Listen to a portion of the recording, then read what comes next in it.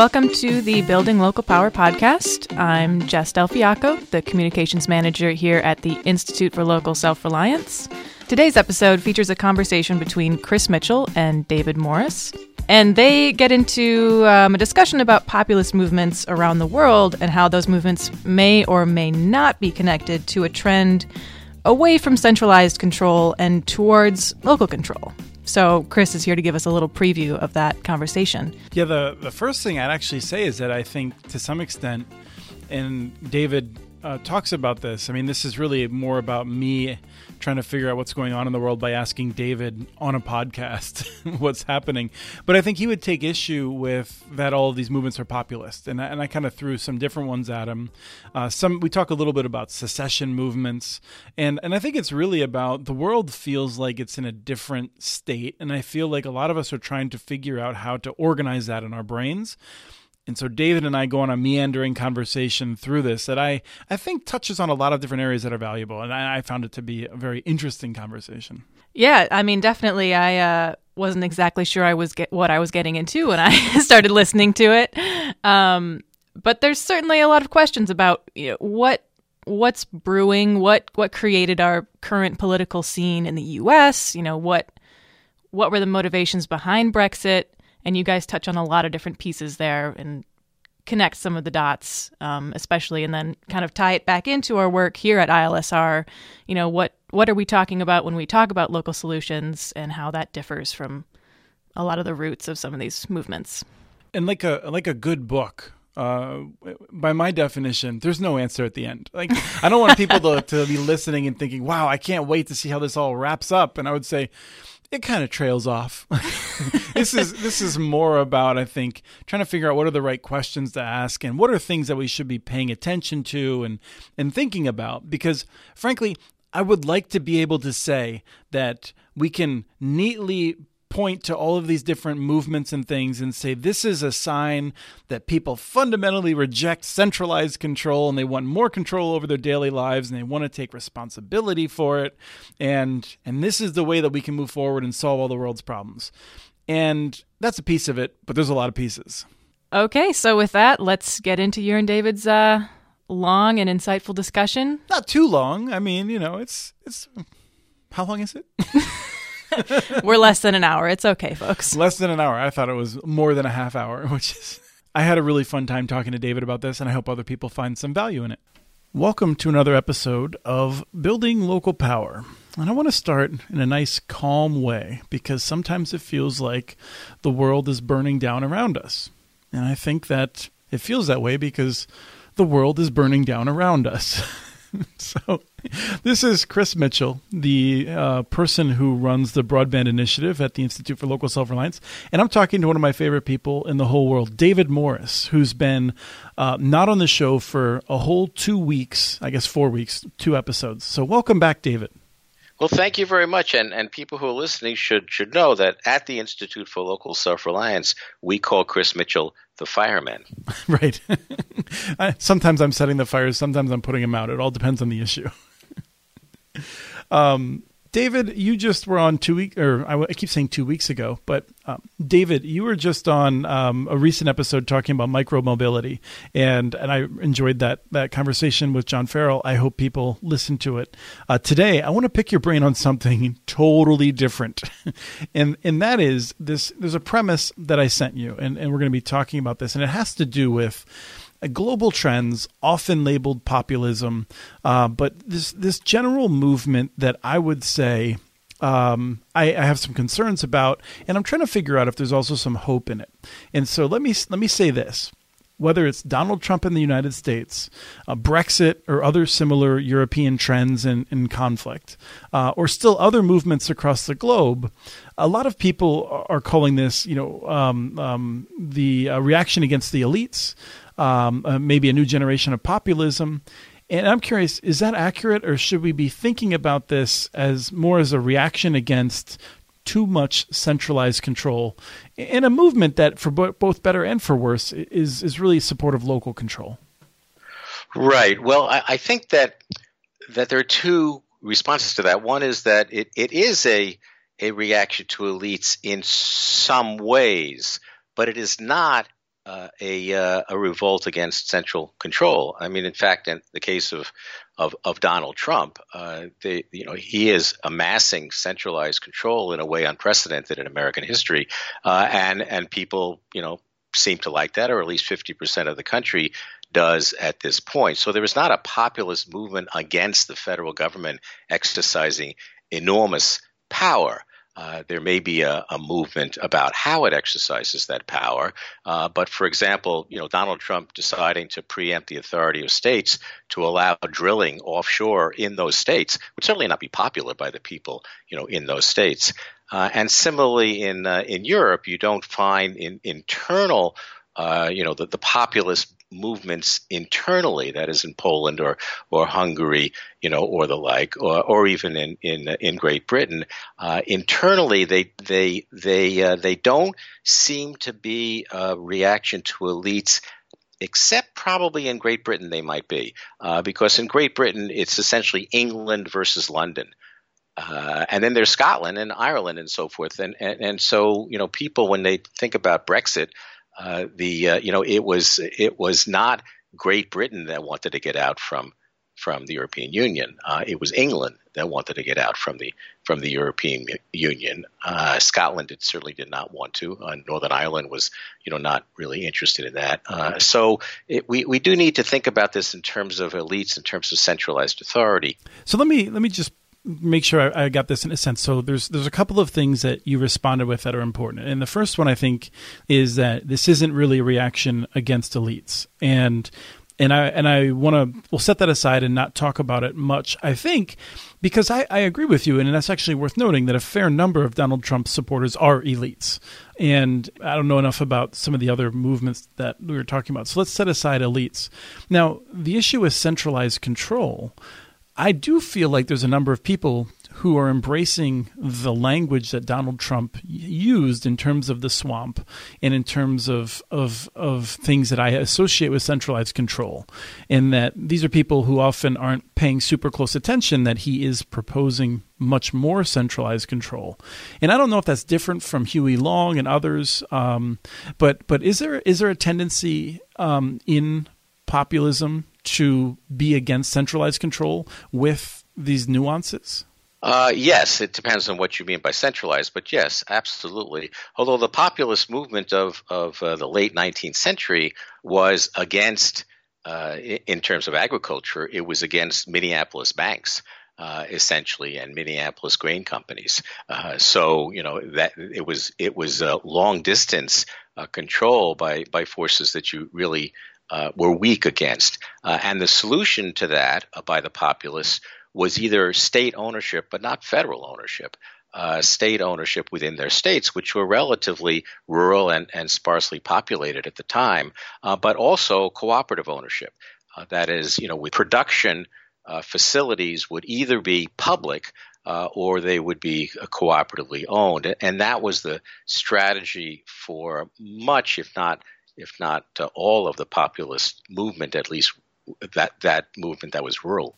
Those solutions that you're noting, those have local accountability elements. So that's sort of what I was hoping to get at. And then the other thing I wanted to clarify is that, you mentioned England versus London, and the dynamic there, as I understand it, is one that once, not unlike in the United States, we see people who are not in the major metropolitan areas who are kind of revolting. And in this case, it seems like they are revolting against a couple of specific issues represented by they feel that European bureaucrats have too much control over their things that they view as important to them. Well, in the case of England versus London, it's not the European bureaucrats, it's London itself, and it's the financial center, or one of the two financial centers in Europe.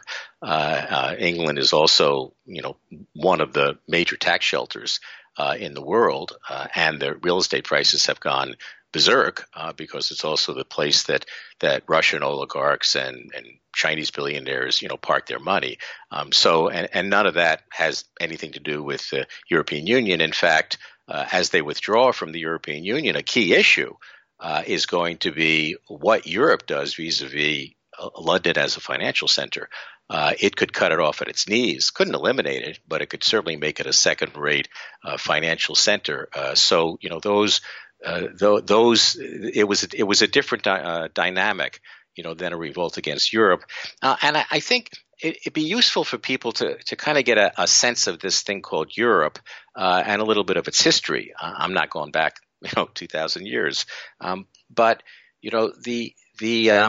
Europe started with 6 countries in 1957. And then it began to evolve, and as it evolved, it began to create rules, and it began to create a bureaucracy.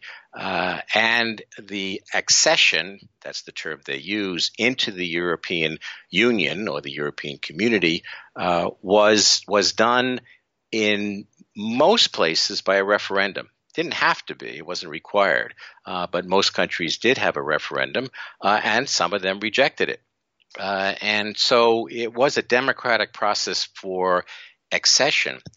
And in terms of a new country coming in or any major decision being made, very significant decision being made by Europe, one country had veto power.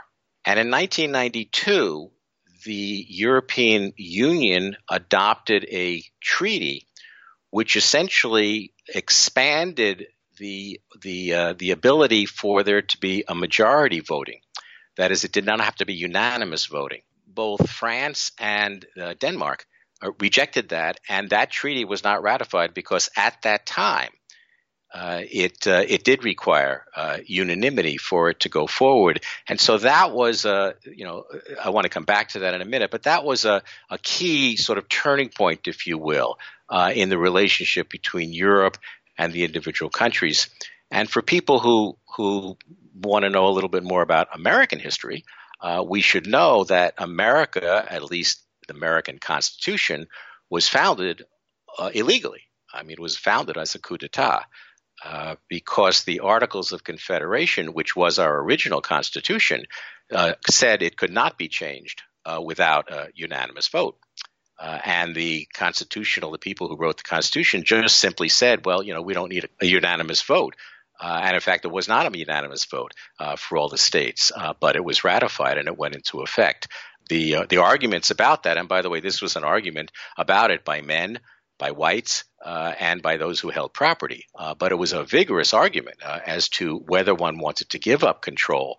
And at that point, they were talking about a very modest amount of control, but whether you wanted to give up any control to a federal government. So, 1789 or 1787 in the United States and 1992 in Europe were somewhat similar, if you will, about a fundamental change in governance to undermine an individual country or, in our case, an individual state from actually having autonomy. Well, I think that gets us back nicely to this sets a couple of interesting points. One of which is I think none of this is new, and it certainly wasn't the first time we saw a group of people just deciding that the rules were wrong and they would just arbitrarily change them for better and for worse, which I think will be a theme here as we discuss this. But I think there's this question that I want to get back to, and I think it's where I'd cut you off a few minutes ago when I was clarifying a couple of things, and that is, are we seeing a movement for more local accountability, less kind of control from those people?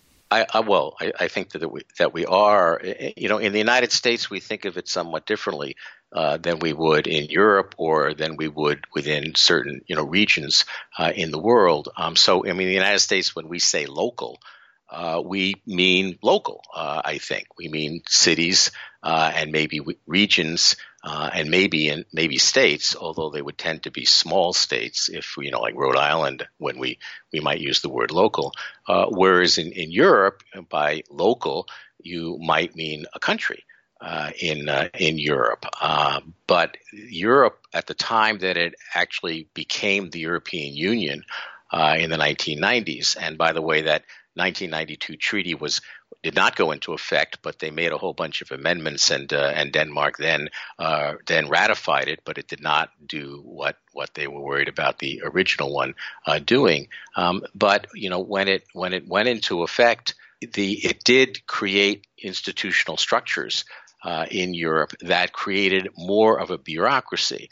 But at the same time, it created this new institutional form, and I'm trying to get the name correct, but it's essentially a European Commission of Regions. Essentially, it was an institution where subnational units in Europe could have direct participation in decision-making structures in Europe. And so, at the same time as they were thinking about essentially allowing for majority vote and overruling state national autonomy, they were recognizing that there were these movements internal to those countries for autonomy. But just one other point is that if you think about things like the Kurds, for example, they don't have a country. Palestine doesn't have a country.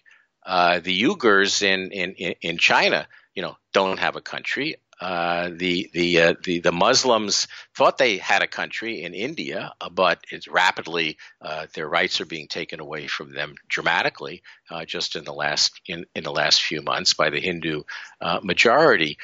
So there's and none of these have to do with populist movements per se. They do have to do with religious-based or ethnic-based movements. So, when you go around the world, you see, I think, this general theme that there are smaller units that essentially are trying to gain more autonomy.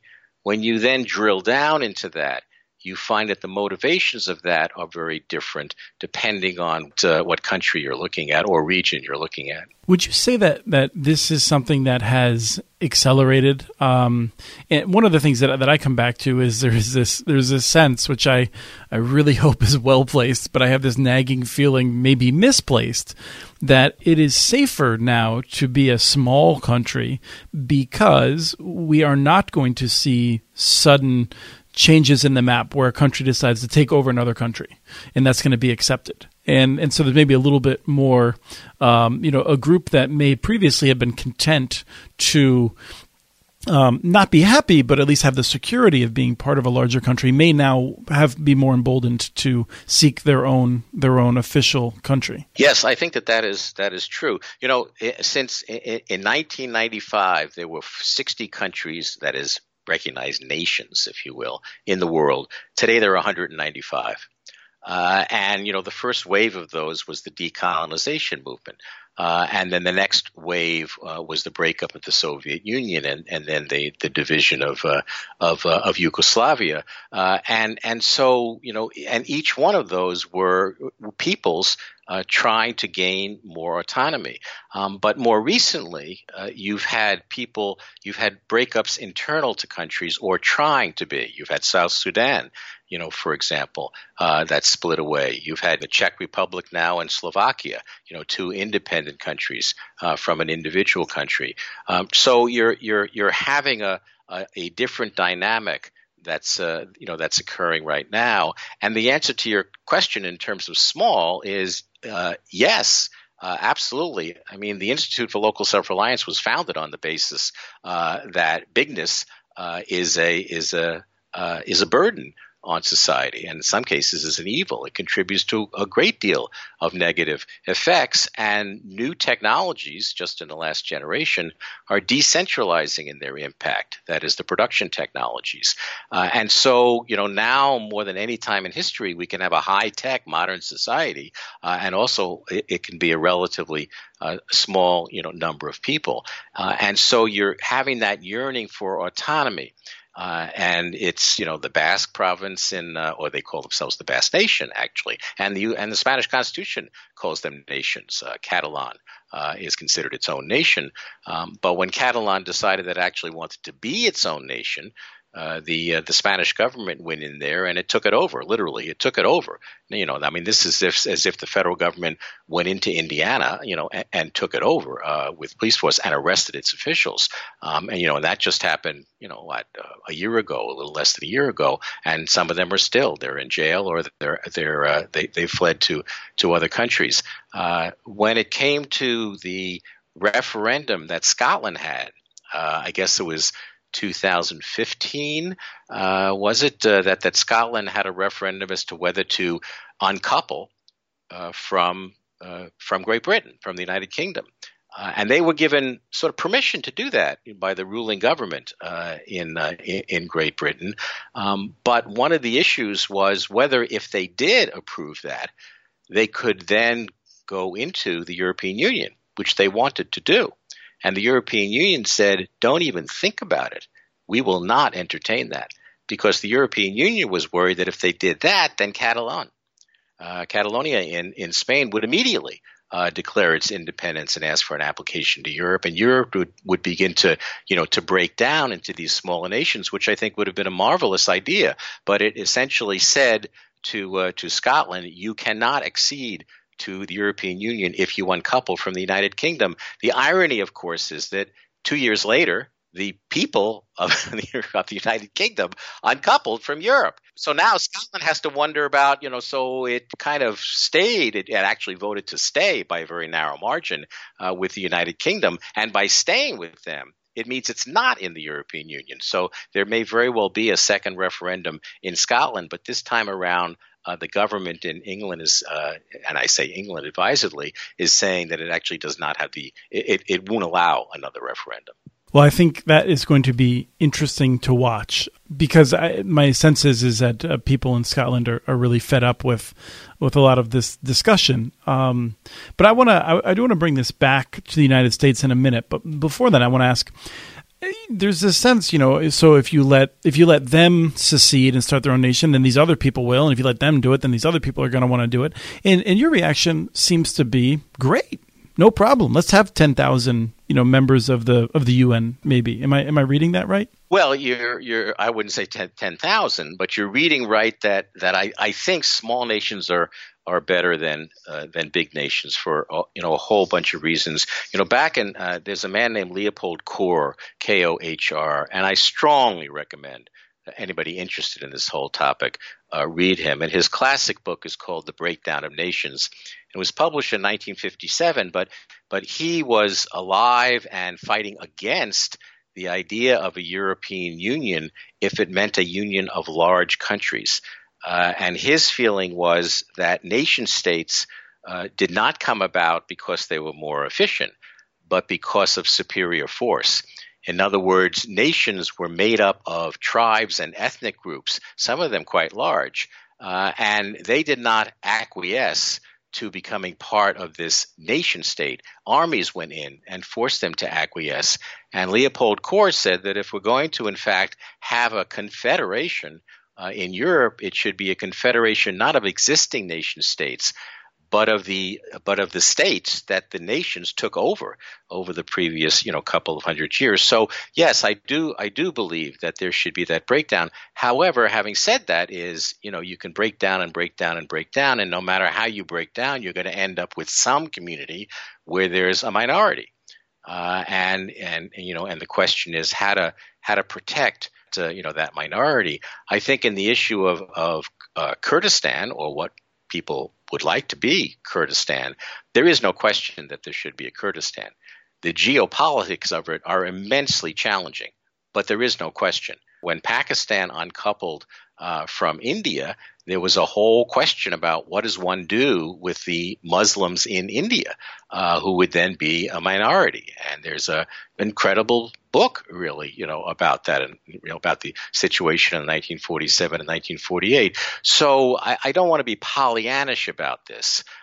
But I do think that that the larger the nation, the further away the government is from its people, the more bureaucratic it is, and the more it tends to be controlled by corporations. I mentioned how the number of nations has soared since 1945, but at the same time, the concentration of corporate power has also increased dramatically. I mean, if you think of corporations in terms of their sales, as equivalent to the gross domestic product of nations, more than 50% of the top 100 corporations are larger than the average nation in the world. So they have enormous power, and that's another important point. I mean, we're talking about as if you have autonomy, you can exercise it. Yes. And it turns out that even nations are having trouble in exercising autonomy because of the concentration of economic power and the rules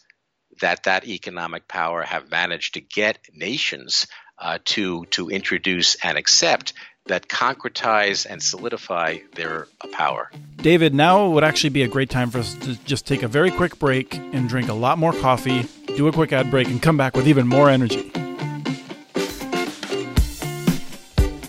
Thank you so much for tuning into this episode of Building Local Power. Now is the part of the podcast where you usually hear something about a mattress company issuing loans for audiobooks or something like that, but that's not really how we do it here. Instead, we're just going to ask you for money. Please consider making a donation to ILSR. American currency works best. Ties into our conversation a little bit here. Yes. Support us in your local currency, though, if that's what you have to do. Not only does your support underwrite this podcast, but it also helps us produce all the resources and research we make available for free on our website. We'd appreciate it if you take a minute and go to ilsr.org/donate. Any amount is welcome and sincerely appreciated. That's ilsr.org/donate. And now, back to the scintillating interview.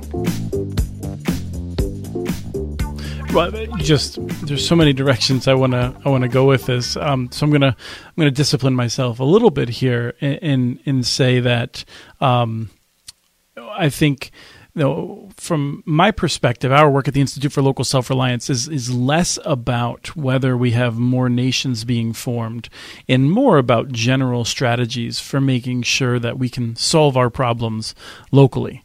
And so rather than, starting to think about what would happen if Texas decided to break off or things like that, which I think would be an interesting conversation, we have the structures, and if we take them for what they are today, let's think a little bit more about this issue of people's reaction to the frustration with centralized control. Okay, I think that's an excellent idea, and I do think that that is true. I mean, that is what we're talking about. We're talking about how people can exercise autonomy at the level that's closest to the people affected by that autonomy. And in the United States, we do have a federalist system, at least titularly, and in fact, there is a great deal of authority that resides in states, and in a number of states, there's authority that resides in cities. And I think that it would be bizarre to think of northern Indiana uncoupling from southern Indiana, even though their cultures are dramatically different. So you talk about Texas, and one can talk about California, but essentially, I'd say for 75%, maybe 85% of the states in the United States, there's not a secessionist movement internal to those states. There's a movement for those states or cities or counties within those states to be able to have more autonomy, to be able to write rules that affect their lives. I was just going to make a joke about wait till November. We'll see a lot more secessionary movements, regardless of who wins. One of the things that I read, there's a wonderful book that I've read half of. Classic problem of me not finishing the reading I intend to do before a podcast. It's called The Third Pillar. And there's a quote in there: well-structured countries decentralize a lot of decisions to local community government. And I think that's true. I want that to be true, certainly. But I also feel like that was much more true in the past. And I feel like we've seen a 100-year march away from that and toward giving more power to D.C. or to Brussels. Is that right? I think that that's true. I'm not sure that I would say 100 years, but certainly 75 years. I mean, war tends to do that in countries.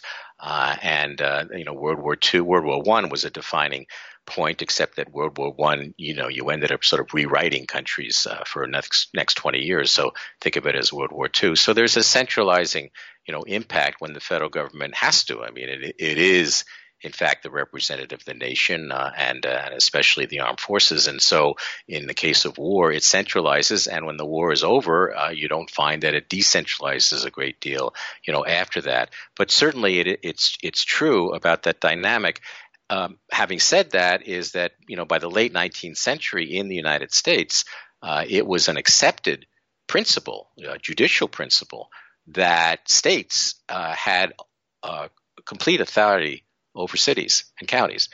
They could eliminate them if they wanted to, or they could make any rules that they wanted in terms of the cities or counties within those borders. So in that sense, you actually are having more authority that has been exercised and in some cases given, delegated to cities and counties in the last 75 years or 100 years than had existed before. And it got to the point where cities were exercising that authority to such an extent that in the last 10 years, especially since Republicans have taken over state legislatures in many states, they have passed law after law limiting the ability of cities and counties to regulate in increasing numbers of areas. For example, rural counties don't like concentrated feedlots. They overwhelm their natural systems. They smell. They create sickness and disease and headaches. Within a mile or two of where they are, and they try to regulate them.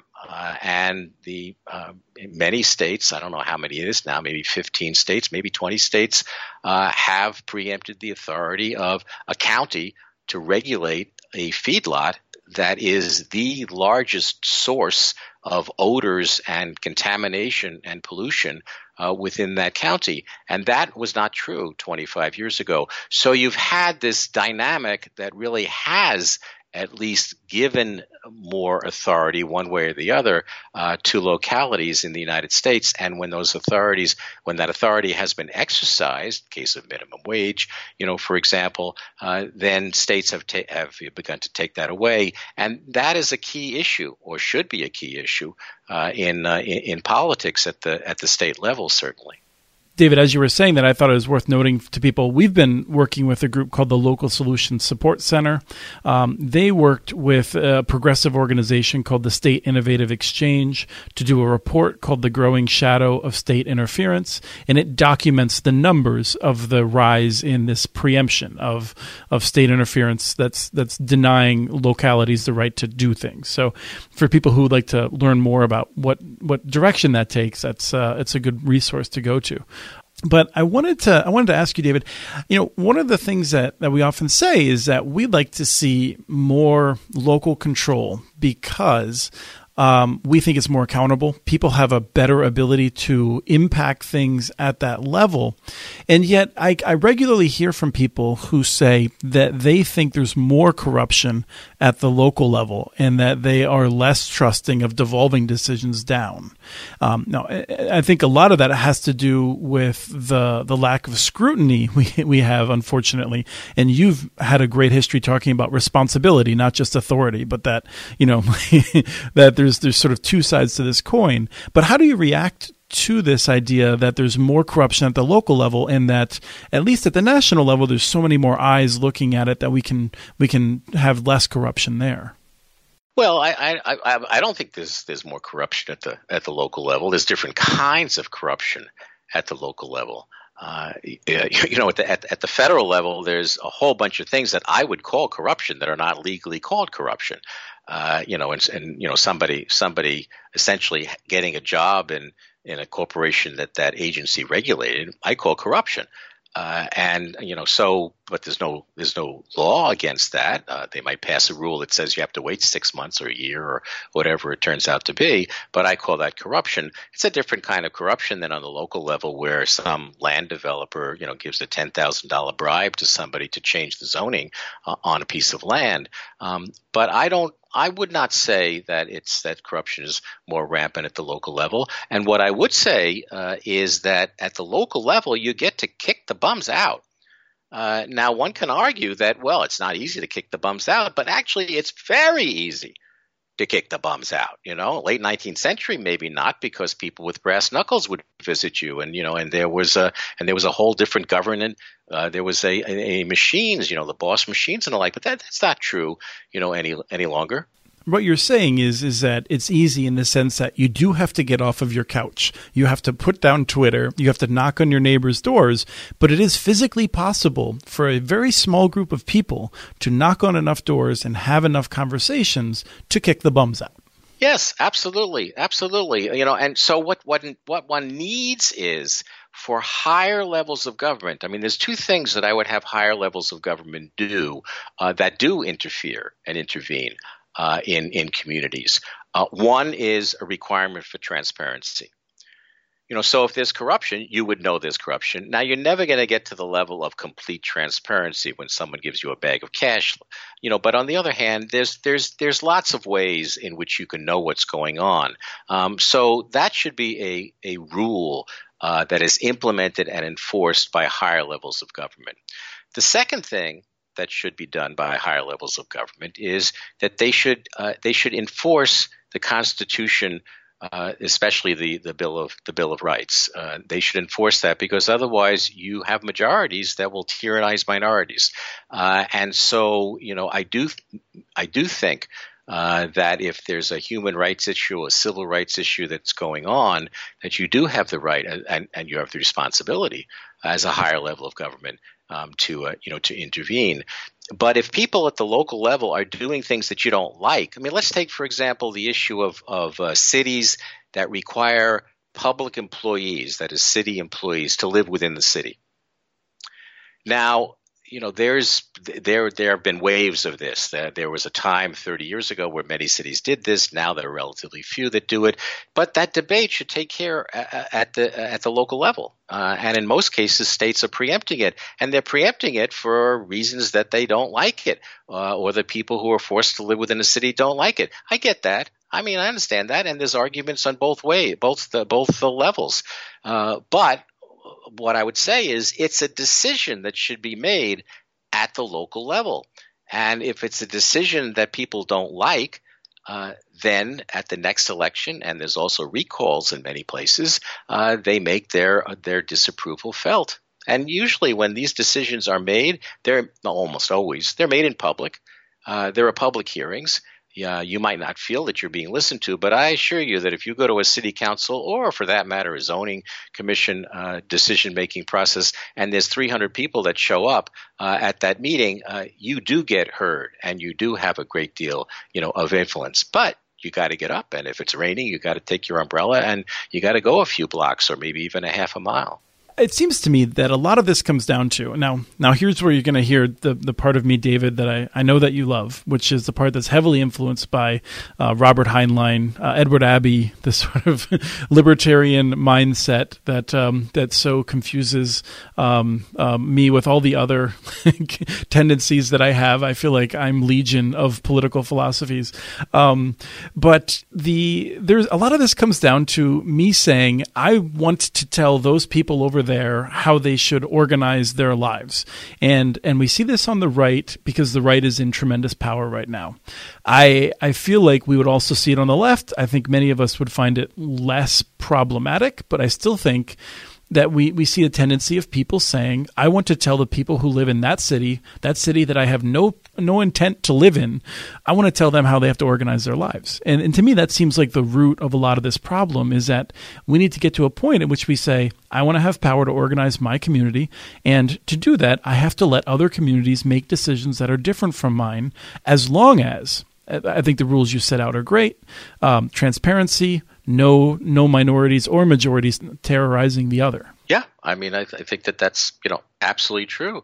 There is, you were talking about Edward Abbey and the like, and with the environment, it's a trickier issue. Environment. Let's say that you live downstream from another city. Should right. you have any control over what that city dumps into the water supply? And I would argue that yes, you should. But I wouldn't. But I would say that there needs to be some regional authority that you have some direct participation in, that tries to establish the rules related to that. And I would also say that I believe very much in performance standards rather than prescriptive standards. And for those who don't know what that means, and I would imagine 99 out of 100 of you don't know what that means. If you're talking about a building code, a prescriptive standard says you have to have 3 inches of insulation in the walls, 6 inches of insulation in the ceiling, or you have to have a certain insulation value in your walls and your ceilings. A performance standard says you have to have under a certain amount of heat loss from that building, depending on what the temperature is outside. And the second thing is one that then allows a great deal of creativity and innovation by architects and by builders. The first one creates bureaucracy and monitoring and paperwork and stifles innovation. So, you need to have a different, type of standard. And then the second is that standards should be, in most cases, minimums and not maximums. And that tends to be what has occurred in the environmental community, environmental legislation for the most part, which is essentially that the federal government says that you have to have an air quality that is X clean, but it can be cleaner. Or the state decides that you need to be 50% renewables, or you have to reduce your carbon or whatever by X amount. But you can go further than that, if you want to. And so, minimums, floors and not ceilings, and performance standards rather than prescriptive standards is one that I would recommend. I would say that that's the environment. Now you have the issue of culture and personal behavior, and especially sexual behavior, and that's one that tends to be the sticking point in the community, because the people that you want to regulate in terms of sexual behavior almost always are a minority in the community. And if it's a community with strong religious principles that they think, relates to this sexual behavior, they will ban that behavior. Sometimes they will jail people who participate in that behavior. And that's the situation where I think higher levels of government should step in to protect the minority. But the question of whether that minority has any rights is often up to the courts. And so, for example, the Supreme Court has declared that under the freedom of privacy, women have the right to make a decision, about two things, actually. The right to privacy, by the way, came about because of your right to have access to contraception. It wasn't about your right to have access to abortion. And then it was extended, beyond that, but there are Supreme Court justices, and there may be a majority right now in the Supreme Court that don't believe in a right to privacy. And so then you would not be protected by their interpretation of the Bill of Rights. And then the question is, who, if anyone, protects you? Right. And I think it would have been a lot easier, David, to end without unveiling a really hard can of worms. But one of the things that I've appreciated in working with you all these years, and one of the reasons I've been here, is that I feel like we're not going to shy away from those. We're going to try to deal with those as honestly as we can and not hide that fact. But let me ask you, David, when we see these various movements, is there a kernel that is driving them that's maybe different than it was before in terms of this desire for more local control, or am I just seeing that because I want to see that and because I'm so focused on it? Is something different now? Well, I don't think that any of it has to do with local control. I mean, except as a sort of a cover, for what you want to do. So I don't see that. I don't think that Donald Trump is certainly not asking for local control. The word local, I'm not even sure he knows what that means. And when Poland and Bulgaria, talk about more control over their own affairs, they're talking about vis-a-vis the European Union. And people may or may not know what's going on in Poland and Hungary, but Poland essentially abolished an independent judiciary a couple of years ago, effectively. And the European Union had to figure out, what do you do about this? When one of your members essentially, violates a cardinal principle of the European Union, and they're still trying to figure out what to do, about that. And the Poles would say, this is, we should have the right to decide how we want to structure our government. I would disagree with that, but at the same time, that's not a call for localism, at all. So I don't think so. I think that what drives most of these populist movements, I wouldn't say all of them, but most of them, when you're calling about them populist movements, for example, I would not call Scotland's a populist movement. I would not call Catalan a populist movement. I'm talking about the modern, definition of the word popular. They're almost all about race, or religion, or ethnic fears. or some relation of immigration. Immigration is the key issue for this. It's a key issue for Donald Trump, wants to close the borders and effectively is closing the borders. It was the key issue in Brexit. In fact, if you look at the Vote Leave campaign, a fundamental principle of the Vote Leave campaign was that essentially that Turkey was going to become part of the European Union, and quickly Albania, Macedonia, Serbia were going to join the European Union, and then they would have the right to go to England because you have the free flow of population. In India, it's religious and it's ethnic. It's Muslims and Hindus. But that's what it seems to me is driving populism. These days it can be justified by many things, but that tends to be the fundamental principle, and that's completely different from the definition of populism and what populism was as movements in the late 19th century. This has been a fun conversation, and I like to think of this as I think some people in setting out to record an episode of a podcast think, all right, let's go from A to B and let's be orderly. And I think let's have a nice stroll and we'll meander and see where we go, like we're going on a nice hike without a well-defined path. And and along the way you have wonderful sights, and that's what I hope this accomplished. Well, it did. It was helpful to me, and I thank you very much. I enjoyed meandering with you, Chris. Thank you to everyone for tuning in to this episode of the Building Local Power podcast from the Institute for Local Self-Reliance. You can find all the links to what Chris and David discussed today at our website, that's ilsr.org, on clicking on the show page for this episode. While you're there, you can sign up for one of our many newsletters and connect with us on social media.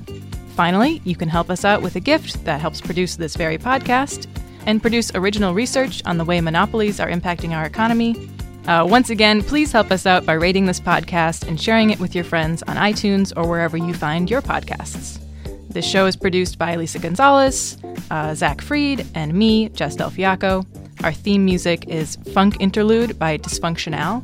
For the Institute for Local Self-Reliance, I'm Jess Del Fiacco, and I hope you join us again in 2 weeks for the next episode of Building Local Power.